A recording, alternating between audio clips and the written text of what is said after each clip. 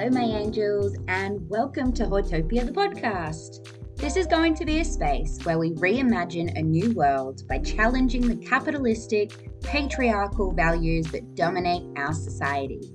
Together, we will rethink and reinvent our understanding of anything and everything, especially the institutions and ideologies that attempt to keep us in the margins. My name is Tilly, and I will be guiding you all on this journey from my own anti-capitalist, intersectional feminist, sex-positive, core perspective. Fuck you, pay me. Let's get into it. Hello, my wonderful angels. Welcome back to Hortopia, the podcast. My name is Tilly. I am your host. As always, I'd like to start by acknowledging the traditional owners of the country on which Hortopia is recorded on today, the Gadigal people of the Eora Nation, and I recognise their continuing connection to land, waters, and culture, and I pay my respects to their elders past, present, and emerging. Apologies for the delay between the second and the third episodes. I know it's been about 2 months since I released the second one. There's been a lot on my plate. We finally are in the clear. I'm ready and have the capacity to record, which is very exciting. It's good to be chatting again. I actually just recorded this entire episode and it went for a little longer than I was expecting, but I realized at the end of the recording that my microphone no longer works. So I'm now recording it directly into my computer. So I hope that the sound quality is okay. And I really hope I don't have to record this for a third time. We will see how we go. In regards to the delay, I had a lot on my plate when 2021 started, especially compared to having almost nothing on my plate in 2020. But with this particular episode, I think one of the big things that has sort of slowed down the process is the topic. So today's topic, I'm going to be looking at sex positivity. And I think when it comes to sex and sexuality, I have a lot to say. And so I've really kind of struggled to organize my thoughts cohesively enough to sit down and actually write out this episode. Because when I'm talking about theoretical things and, concepts and things I learned through academia, I do want to fact check and I want to make sure that I'm giving you all the right information. So there was a bit of research that went into this. And it was, a bit of a battle to try and work out which ones were the crucial topics specifically for this episode. So please know that I did try and squeeze as much into this episode as I could, but I also don't want to overload you with information. So anything not covered in today's episode can and will be used in future episodes. Don't you worry. Just on that, if there are any particular topics that you would like me to cover, or if there's anything that I've already discussed in an episode that you'd like more info or discourse on, please get in contact with me. The main social media platform that I use is Instagram, which is at Tilly, TILLY.Hortopia, or you can contact me through my website, which is hortopia.com. I absolutely love hearing all of your feedback. So please keep it coming. I'm always open for constructive criticism, even if it's something that you didn't love. Please let me know. But with all of that out of the way, let's get on with episode 3. Episode 3 is going to be the final episode in my mini breakdown series. So in episode 1, we broke down what is capitalism. The second episode was a breakdown of what is intersectional feminism. And this third episode is going to look at sex positivity. Now, both of those first 2 episodes were explanation episodes of the what. With this episode, I am going to obviously explain the what. But the focus of this episode is going to be more on the why. And I'm going to be asking, or more so answering, why we need sex positivity. So just on that, let's get into it.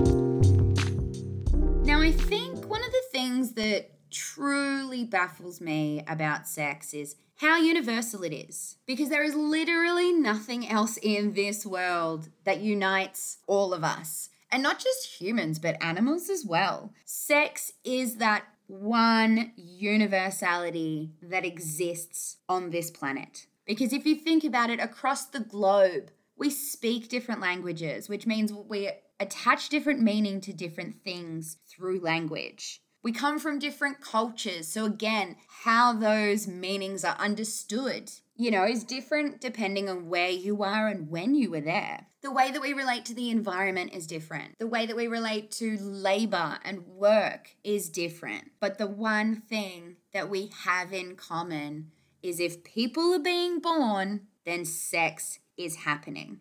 And I really can't seem to wrap my head around why such a universal natural experience can have such negative connotations associated to it. I don't understand how consensual sex acts such as sex work have more stigma attached to them than a full-blown misogynist or rapist. I don't understand how abortion can be up for debate when the majority of sexual assaults go unreported because it's too hard to prove and the legal system will convince you it's not worth pursuing, which is what happened in my own personal experience. Now, all of these things cannot be separated from capitalism and patriarchy. And the reason why I focused my first 2 episodes on those topics is because I'm going to refer back to those concepts probably in every episode going forward.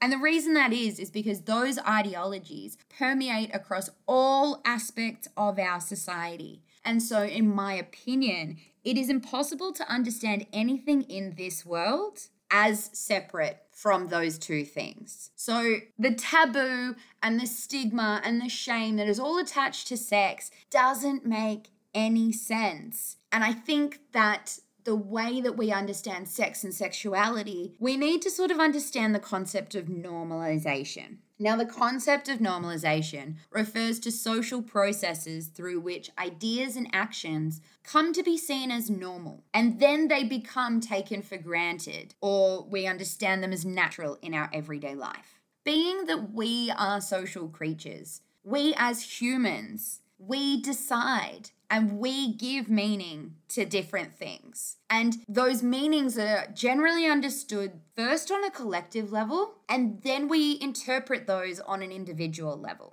And in our society, there are plenty of things that we've normalized that are not natural or inherent. Things like monogamy and marriage are normalized as specific life trajectories. Things like working 40 plus hours a week is normalized behavior that we have been convinced symbolizes a good work ethic. Through male domination, we've normalized violence. And most people accept violence as an immutable part of life, which extends into the sexual and domestic violence spheres and has led us into a modern rape culture. And the prevalence of violence and rape are more normalized in our society than healthy discussions surrounding sex, consent, and pleasure. And as I mentioned before, these understandings of the world cannot be separated from either patriarchy or capitalism. And when we think of the normalization process, it can be really easy to assume that it takes years or even generations for things to become normal. But COVID has really showed us that that's really just not true. Just over a year ago, life as we knew it for everyone on the globe completely changed. And in just over 12 months, there are things that we have normalized that we didn't even think of a year ago. Walking into a shop and having your temperature checked, normal. Using face masks on public transport and being out, normal. The way that we work, the way that we live has changed, and we adapted to that through normalization pretty fucking quickly. So we can see that we as a society, we can change what is normal and what is acceptable and what is not acceptable. And one of the things that we've really normalized, that is one of the main reasons why I think we need sex positivity, is the normalization of rape culture. And it's both capitalism and patriarchy that have led us into this rape culture. A rape culture is a culture that shames and stigmatizes sexually positive women and non-cis male bodies while simultaneously ignoring and scapegoating actual victims of abuse. And what do we hear constantly in defense of rape culture? Oh, it's not all men. False accusations ruin lives. She was asking for it. Why didn't she do more? All of those bullshit responses to rape culture is just blatant ignorance of the lived experience of every second person on this planet. It's about entitlement, and it's about men feeling entitled to women, not just our bodies, but also our emotional labor and pretty much everything that we have to give. I did briefly mention violence against women, but I think I just want to clarify that rape culture cannot be disconnected from the institutional violence against women. And what I mean by the institutionalized violence against women is that violence against women has been occurring since patriarchy first existed, and rape was often used as a weapon of war. And in some places around the world, it still is. And I'm going to get into it quite soon, and I'm going to talk about how women are understood to be inherently submissive, but part of that submission links back to the years and years and centuries, really, of violence against women to put women in their place and to tell them what their role in society is going to be. So we are going to get into that. To understand rape culture, I'm going to give you the description that Clementine Ford, who is a feminist journalist, she describes rape culture as a state of existence in which the impact and reality of sexual violence is minimized, while the perpetrators of it are supported by a complex system built on flawed human beliefs, mythologies about gender, and good old-fashioned misogyny. In other words, we have normalized the understanding of the sexual dynamics between the genders as unequal, and although men make up the majority of abusers and supporters of this rigged system, sexual assault is still considered a women's issue. Now, if you're still skeptical about how rape culture actually operates, I'm going to give you some examples from where I live in Australia. So rape culture in Australia is when a woman speaks out about sexual assaults and or harassment, and the focus turns to what she was wearing, where she was, and why she didn't do more to protect herself. Rape culture in Australia is when almost 1 in 7 people between the ages of 16 to 24 believe a man would be justified in raping a woman if she initiated sex but changed her mind, while almost a quarter of young men think women find it flattering to be persistently pursued even if they're not interested. Rape culture in Australia is the understanding that sexual assault and violence against women is a women's issue, according to adolescent boys.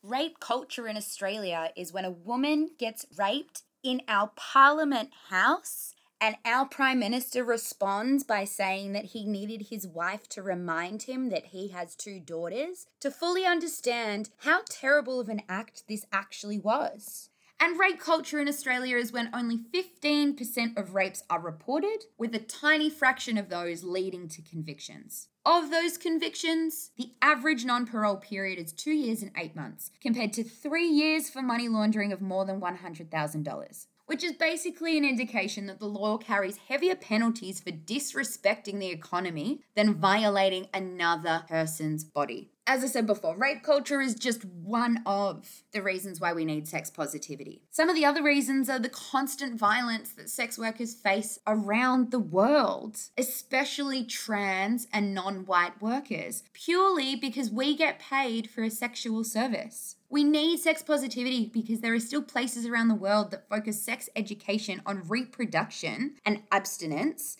and ignore ideas around consent and pleasure. We need sex positivity because the concept of virginity still exists. We need sex positivity because of the ongoing slut shaming and victim blaming, not just of survivors, but just how women are perceived in society. All of this and more is why I would like to push for a more sex positive world.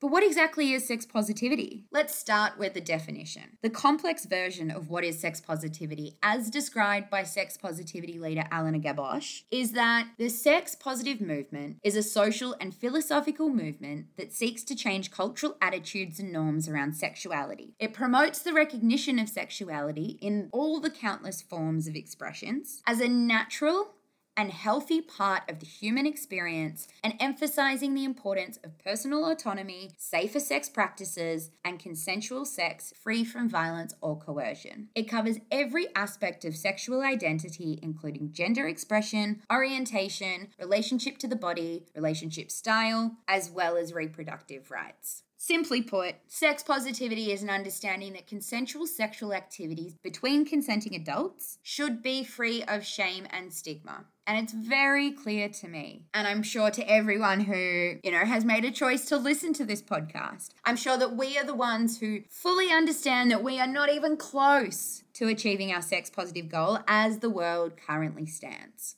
Now, just like the first 2 episodes, I do want to take a bit of a historical approach to understanding how we got to where we're at today in 2021 and our modern understandings of sex and sexuality. And I was going to do a history of sexuality, but I'm not going to do that. What I'm going to look at instead is the history of sexual authority. Now, what I mean by sexual authority is in different contexts throughout history, certain people or groups of people were considered authorized to speak on particular topics. And those authorized people discounted anyone outside of that authority as illegitimate. Now, the reason I'm focusing on this authority aspect rather than the history of general sexuality is because we know that women have not been considered the authority on their own experiences, let alone been allowed to share their history for thousands of years. And the way in which we understand history is through a patriarchal lens. And much of our history has been adjusted or even fully rewritten to maintain the status quo, not just of power, but also of authority within that patriarchal paradigm. So we're going to rewind back a few hundred years to when religion was the dominant ideology.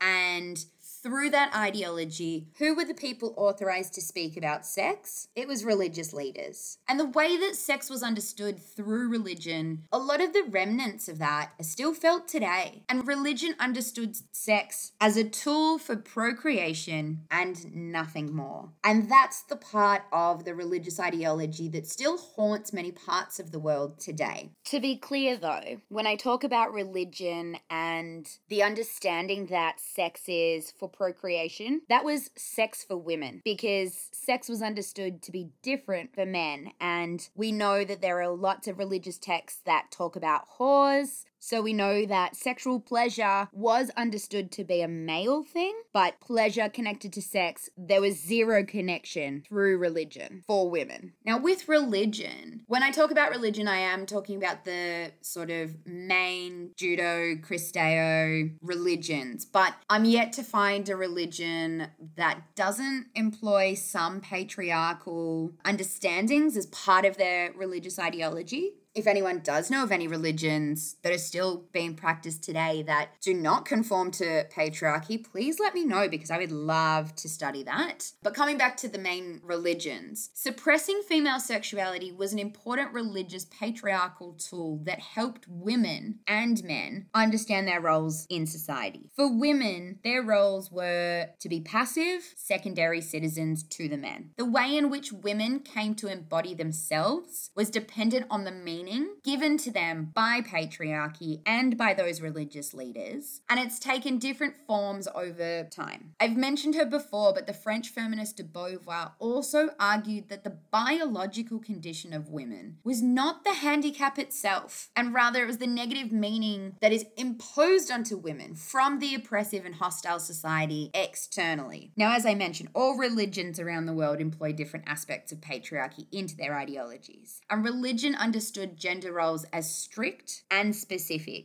And the main role of women as understood through religion was that her role in life was to be a mother and a wife and to serve her husband or her father if she was unwed. Women were so often used as scapegoats, and you can see it in many religious texts that linked women to sin, and the need to diminish and control women's sexuality is central to this process. Religion afforded women little to no agency, and those who transgressed their gender boundaries were severely punished. I spoke about the witch hunts in my previous episodes, and those witch hunts were a systematic way of enforcing those gender roles and publicly reminding women to understand their place or be killed. Challenging religion, especially as a woman, was near impossible, as the body of knowledge that surrounded our existence was limited to that religious paradigm. time. And when the choices were between motherhood and death, most people conformed to the expectations with little to no question. Understanding sex through the ideology of religion results in heterosexual monogamy defaulting to the status of normal. And people who challenged the normalcy of heterosexuality were punished. And for women especially, there was a clear binary between good and bad women, or what Freud later coined as the Madonna whore complex. I think that the Madonna whore complex is super interesting. I have read a lot of academic articles about this, and I think that I would like to devote a whole episode about talking about that. So I'm not going to get into it too much here, but I will come back to it. Coming back to women through this religious ideology, we were condemned to the passive, submissive role for hundreds of years through that religious ideology. And the understanding of this natural submission continues to shape our understanding of sex in the modern context. The absence of discourse on pleasure and freedom in women's sexuality from this religious discourse in all major world religions continues to affirm and support the values and power of both capitalism and patriarchy. Now, religion dominated society up until about the 17th and 18th centuries. And in the 17th century, a really interesting thing in society happened. And we went through this Enlightenment period. And this Enlightenment period signaled the beginning of a new modern world, and it was stepping away from the dominance of the religious ideology. So the Enlightenment period was when a lot of philosophers and thinkers, they started to sort of challenge the authority that was afforded to religion. And they said, maybe there's other ways of understanding the world. Maybe there's other ways of knowing the world. Maybe there's other ways of interpreting it. And so these philosophers started to, it wasn't necessarily that they discredited religion, but they started to look at the world from a different perspective. And instead of just accepting the world as it was because God said so, they challenged those things and they brought in concepts such as reason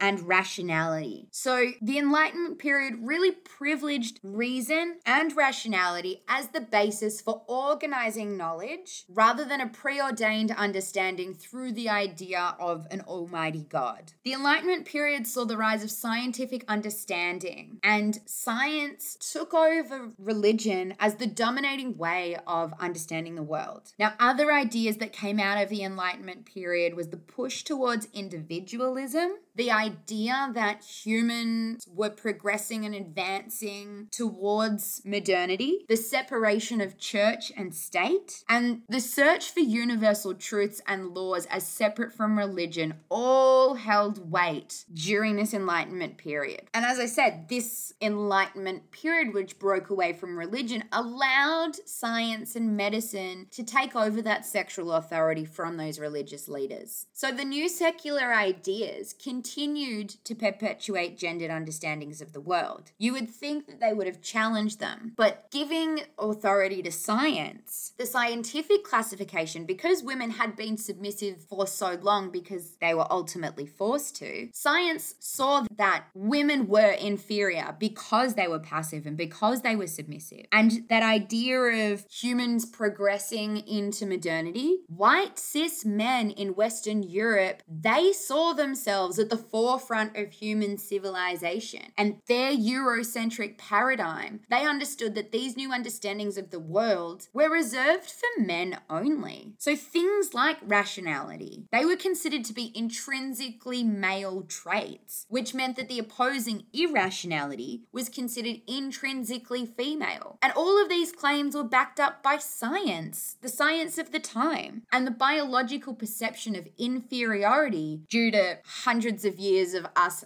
acting as those submissive people in society, as well as us, being childbearers, just continued to keep women subordinated by men. And I have also mentioned this before, but we need to just recognize that science is not automatically objective. Too often, science is considered a form of knowledge that's immune to different political and historical conditions. But that's really just not the case. One of my favorite academics is this French guy called Michel Foucault. He was a philosopher, a historian of ideas, writer, political activist, literary critic, and he was a gay man. And if you are looking for an actual history of sexuality, he's already done that for us. He has written 3 volumes, The History of Sexuality, which is worth reading, but I think he took on some misogynistic aspects of thinking without even intending to, just because patriarchy was just so ingrained in everybody for so long that even now people, struggle to challenge it. But Foucault recognized the blind acceptance of science and challenged the privilege that the scientific field was afforded. And one of his key concerns of scientific dominance was the understanding that the historical subordination of women fed into the scientific understanding that we were naturally submissive. So it basically meant that the thinkers at the time, they actually weren't able to imagine the possibility of women outside of that submissive role. And it was just accepted that women were just inferior. And there was nobody who challenged that notion for a really long time. Actually, no. I would probably guess that there were probably plenty of people who did challenge it, but they were dismissed and they were erased from history, so we don't have those stories. So coming back to the idea of sexual authority, as I discussed, the Enlightenment period drew people away from the understanding that the religious worldview was the only way to see the world, and science took over. Around the time of the Enlightenment period, which is that 17th century, there was a new illness plaguing women, and this was known as hysteria. Now, I don't know if anyone has heard of the history of hysteria, but I will tell you some of the symptoms. Symptoms included a swollen abdomen, suffocating angina, which is chest pain, dyspnea, shortness of breath, dysphagia, difficulty swallowing, cold extremities, warm extremities, tears and laughter, oscitation, which is yawning, pandiculation, which is stretching and yawning, delirium, a close and driving pulse, and abundant and clear urine. They were just some of the symptoms. So basically, anytime a woman did anything that made a man uncomfortable, she was diagnosed with hysteria. And this medical understanding of women being predisposed to this mental illness gave men an excuse to label a woman as sick and in need of treatment. And what was the treatment for hysteria? It was a hysterical paroxysm, or in other words, an orgasm. That's right. The way to treat female hysteria was initially through a pelvic massage, and eventually the vibrator was invented. And interestingly, the vibrator was the 5th household item to become mechanized. The vibrator became a machine almost 100 years before the vacuum cleaner was invented. And that first mechanized vibrator was known as the manipulator. It was a large, awkward table with a hole in it, where basically they put a vibrating sphere top in the hole, and a woman was made to sit on it until she achieved a hysterical paroxysm. Doctors at the time were strongly advised against letting women sit atop of the sphere for longer than a few minutes, as it could result in overindulgence. And you may think that hysteria was confined to the 17th century.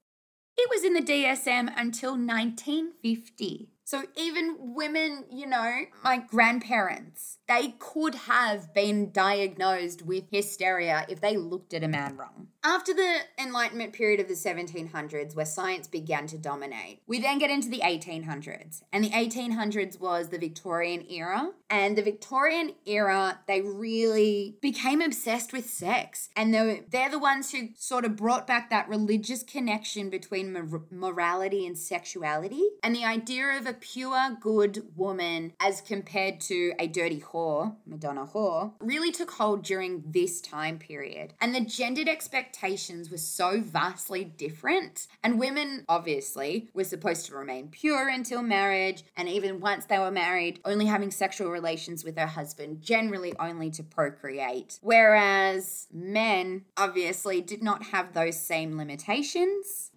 There were no purity expectations of men when it came to the marriage. Again, men were still seen as animalistic, uncontrollable sexual urges. So things like marital rape, no such thing, because as we discussed, women belonged to their husbands. She became his property. He could do as he wished, as he liked, when he liked, with his property.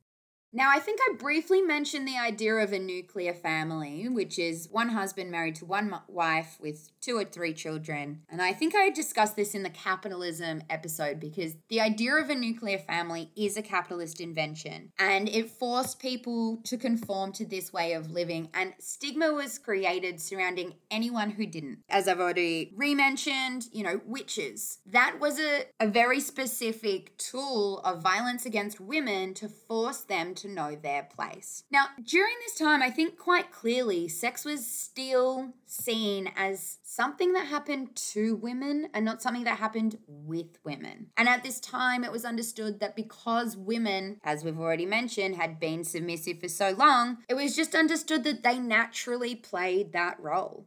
And no scientists, no doctors, not even philosophers challenged that until women were allowed to basically speak. And, we continued to adopt those roles because there was really no other way for us. We weren't given any other possibility of existing. Now, we're going to fast forward a little bit to the 1950s and talk about sex in the 1950s. Now, sex in the 1950s was a very conservative time period. It was very wholesome, very family-focused. And I wanted to discuss the story of Johnson and Masters. Now, if you've seen the TV series Masters of Sex, you'd know exactly what I'm about to tell you about. Dr. Masters was I believe he was a gynecologist, and he was really interested in studying the physiology of sex. And he wanted to research what was happening to the body when we were engaging in sexual activities. And he really struggled to get funding. And this is the 1950s. And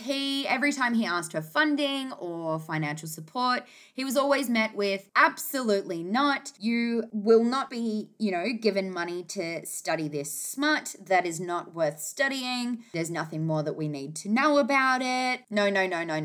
He actually started conducting his research in secret, where he would actually hide in the closet of sex workers while they were working so that he could time how long it took the man to reach an orgasm and how long it took the woman to orgasm. And I don't want to give too much away, but he really knew nothing about women and women's sexuality. So even coming into the 1950s, we still didn't fully understand sex. But Masters and Johnson did change perceptions a little bit, fighting that conservative 1950s with all the, at the time, extreme sort of views that they had on what they wanted to study, sort of led into that 1960s sexual revolution. And the 1960s sexual revolution, we can't talk about it without talking about the rise of different forms of birth control. And birth control is really important turning point for understanding women's sexuality because we were no longer burdened with the consequence of children if we were to engage in unsafe sex. And this new age alternative lifestyle tried to really amplify the idea that women are sexual beings and we are capable of deciding how and with who we would like to have sex with. And the last episode sort of covered more of just the general feminist trajectory of the 20th century, so I'm not going to get too much into it now. But obviously we still are facing an uphill battle when it comes to women and non-cis male bodies being autonomous sexual beings in charge of our own sexuality. Now, the convergence of the remnants of the religious ideology combined with the medical scientific understanding of sexuality has led us into a heteronormative society. And heteronormativity is the understanding that heterosexuality is the default sexual status for all people. And if you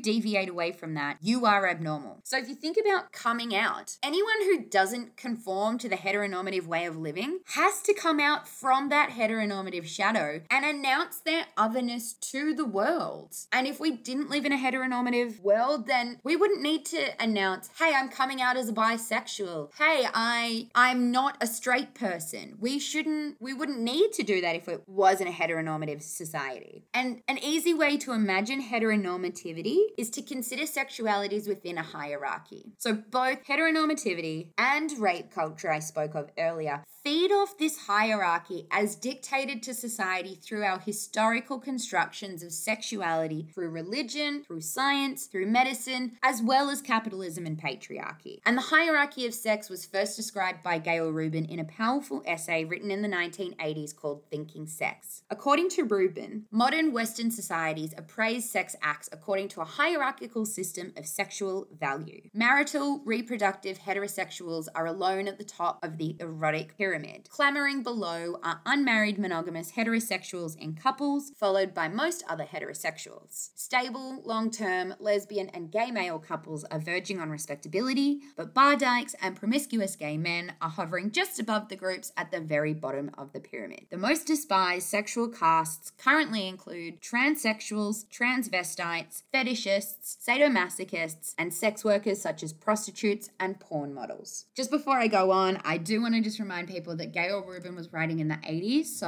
I know that the language may not be appropriate within our context, but once you have read Gail Rubin's writings, you know that she does not mean any of those terms derogatorily, so just keep that in mind. She then goes on to say that individuals whose behavior stands high in this hierarchy are rewarded with certified mental health, respectability, legality, social and physical mobility, institutional support, and material benefits. As sexual behaviors or occupations fall lower on the scale, the individuals who practice them are subjected to a presumption of mental illness, disreputability, criminality, restricted social and physical mobility, loss of institutional support, and economic sanctions. Extreme and punitive stigma maintains some sexual behaviors as low status and is an effective sanction against those who engage in them. The intensity of this stigma is rooted in Western religious traditions, but most of its contemporary content derives from medical and psychiatric opprobrium. What she means by this is that the lower down the hierarchy you fall, the more stigmatized you become. And the stigmatized identities of those at the bottom of the hierarchy don't necessarily operate through legal confines, and rather it's a cultural understanding of what is acceptable. So what she means is, as a sex worker, we are very low at the bottom. We have stigma, and it doesn't matter what the law says. It's that cultural understanding. So for me, where I am, I work in a decriminalized jurisdiction. By law, I'm not a deviant, but the stigma still persists because of the sexual service that I sell. The same thing goes for people who don't conform to the gender binary. The same goes for people who don't conform to the relationship of monogamy. And all of these people, the further down you go, the more of those identities that intersect, the more stigma and the more difficult your life is going to be. Now, this brings me to the final paradigm of sexual authority, which came about in the 18th century, but which still dominates today. And that's the paradigm of law and legality. So laws around sexuality first began to appear in the 16th century, where the Buggery Act entered British law, which restricted, quote, the detestable and abominable vice of buggery committed with mankind or beast, end quote. So this Buggery Act criminalized anal sex between men as well as bestiality and considered both of these acts as equally immoral. Now, in Australia and many parts of the world, restrictions on same-sex female or lesbian relations basically don't exist. And the understanding that women just didn't do that sort of activity stems from the idea that we're not sexual beings. So the idea of lesbianism for a really long time was ignored, especially in a patriarchal society that viewed men as central to everything. Sex work, however, was and still is subject to legal restrictions, and where sex work is fully criminalized, the criminalization of the job is often what makes working in those conditions the most dangerous. And my main argument as to why sex work is criminalized has nothing to do with protection and has everything to do with the male entitlement to women. Men don't think in a patriarchy that they should pay for a sexual service. They still understand that sex is something that they are entitled to and shouldn't have to pay for. Now, I'm going to go back in time again. Sorry that this episode's a bit all over the place, but we'll go back to the 60s. And the queer liberation movement that did happen during that sexual revolution of the 60s was initially led by non-white trans sex workers. And they were advocating for bodily autonomy and freedom from criminalization. And the idea of intersectionality was originally a key part of this cultural revolution, but it ended up being whitewashed and dominated by cisgendered queers, specifically white gay men. And for those so-called leaders, it was easier to advance their own cause by leaving certain identity behind, such as people of color, trans and gender non-conforming people, as well as the whores. And what the queer movement ultimately did was create a parallel existence alongside the default of heteronormativity. And what I mean by this is that the queer movement didn't really challenge much. They just said, we want what you have, which is monogamy, the marriage trajectory, and the ability to create a family with dependent children. The queer movement actually really failed in creating a more understanding world outside of the acceptance of same-sex couples. And what we now have in modern society is the concept of homonormativity, which is basically the mirror image of heteronormativity. And when we look at the law, we can see all the restrictions placed on those outside of hetero or homonormativity. Our current laws are what dictates to us acceptable and unacceptable sexual behaviors. And it's not just sex work that's still criminalized. There are things like gay conversion therapy, and there are certain places where that is not criminalized, and in that type of therapy is acceptable in the eyes of the law. We also have a lack of recognition of, I guess in Australia, we have a lack of recognition of traditional cultural ceremonies that our First Nations people engage in. So marriage within First Nations and their own cultural traditions isn't recognized by Australian law. And when we do look at the law, as I said, it's really important that we not only look at what's restricted, but what is allowed and what fails to have consequences. And this brings me back to rape culture. And we know that the law upholds patriarchy, and it is near impossible for abusers and attackers to be held accountable. And why is that? Because women have lost the authority of storytelling. So when it comes to evidence, a woman's story isn't substantial. For sexual assaults, for rape, for harassment, the system is just weighed in their favor. And as Gail Rubin said, sometimes it's not even about the law. It's about the culture, and the cultural reaction to certain behaviors are often way more influential than what the law actually says. And right now, we live in the information age where accessing the internet is almost considered a human right. And I think it might be a good point here to talk about participating in online spaces. For sex workers and anyone who's sexually positive, especially non-cis white male bodies, the amount of civil participation that occurs in online spaces means that when we are excluded, we are basically told by society, you're not full citizens who get to participate in this part of society. And that applies to other identities, not just sex workers, but people who enjoy, sadomasochism. They're seen as these deviants,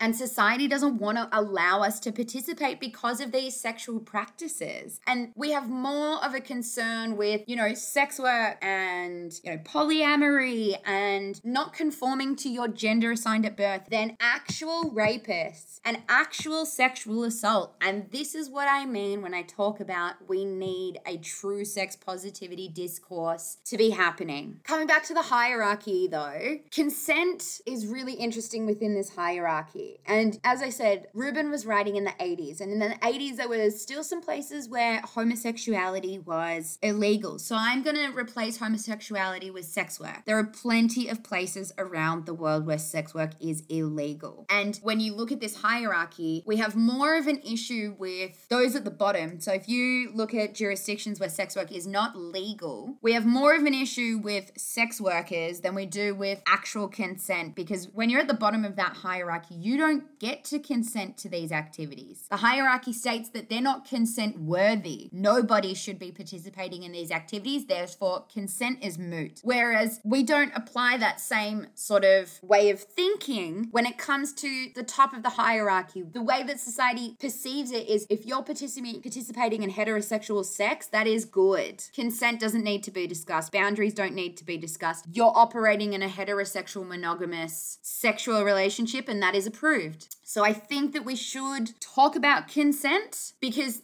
as I said, the identities of those at the bottom of the hierarchy, we're framed as deviants, criminals, and mentally ill, and therefore not capable of consenting to such sexual acts. And not only are we perceived as not capable of consenting, but even if we have consented, some sexual acts have been so vilified to the point that society couldn't possibly understand why any sane, rational person would make a choice to participate in such acts. And we can see that play out, as I said, in jurisdictions where sex work is illegal. And in some places around the world, there is a harsher punishment for being a sex worker than actual rape. Again, this is why we need sex positivity. We need to challenge those cultural understandings that heteronormativity is the correct way to be in this world. Because the reality is, the majority of us are not cis, white, male misogynists, and the understanding of what is sex and sexuality is constantly evolving and changing. And we need the discourse to be able to keep up with these ever-changing understandings and perspectives on something as universal as sex.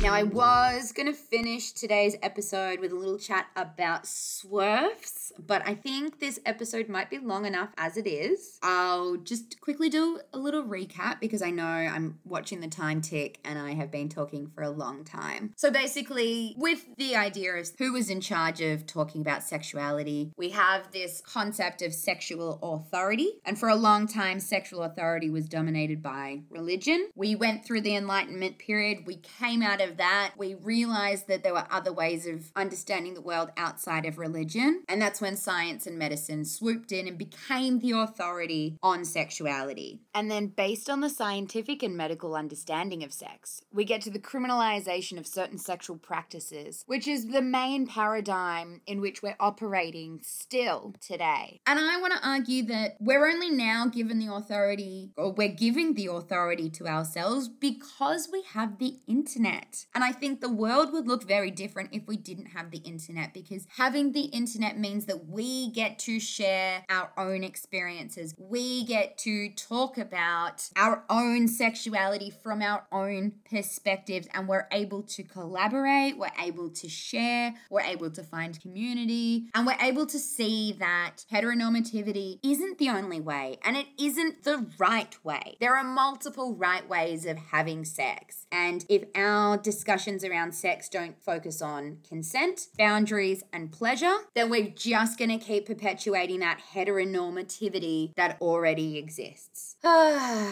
We made it. We made it through episode 3. There are a few things that I didn't get a chance to sort of go through today, but obviously I will be holding on to those notes so I can pop them into episodes in the future. If you've made it this far, thanks for listening. I hope I didn't waffle on too much. I'm still deciding what the next episode is going to be, but I do want to step away from the theory and potentially share some stories so that I don't have to do all the research and put the pressure on myself and then suffer imposter syndrome again. Thank you all so much for listening, and thank you all so much for your support. If you've got some ideas of what you'd like me to talk about, send them through. Love you all.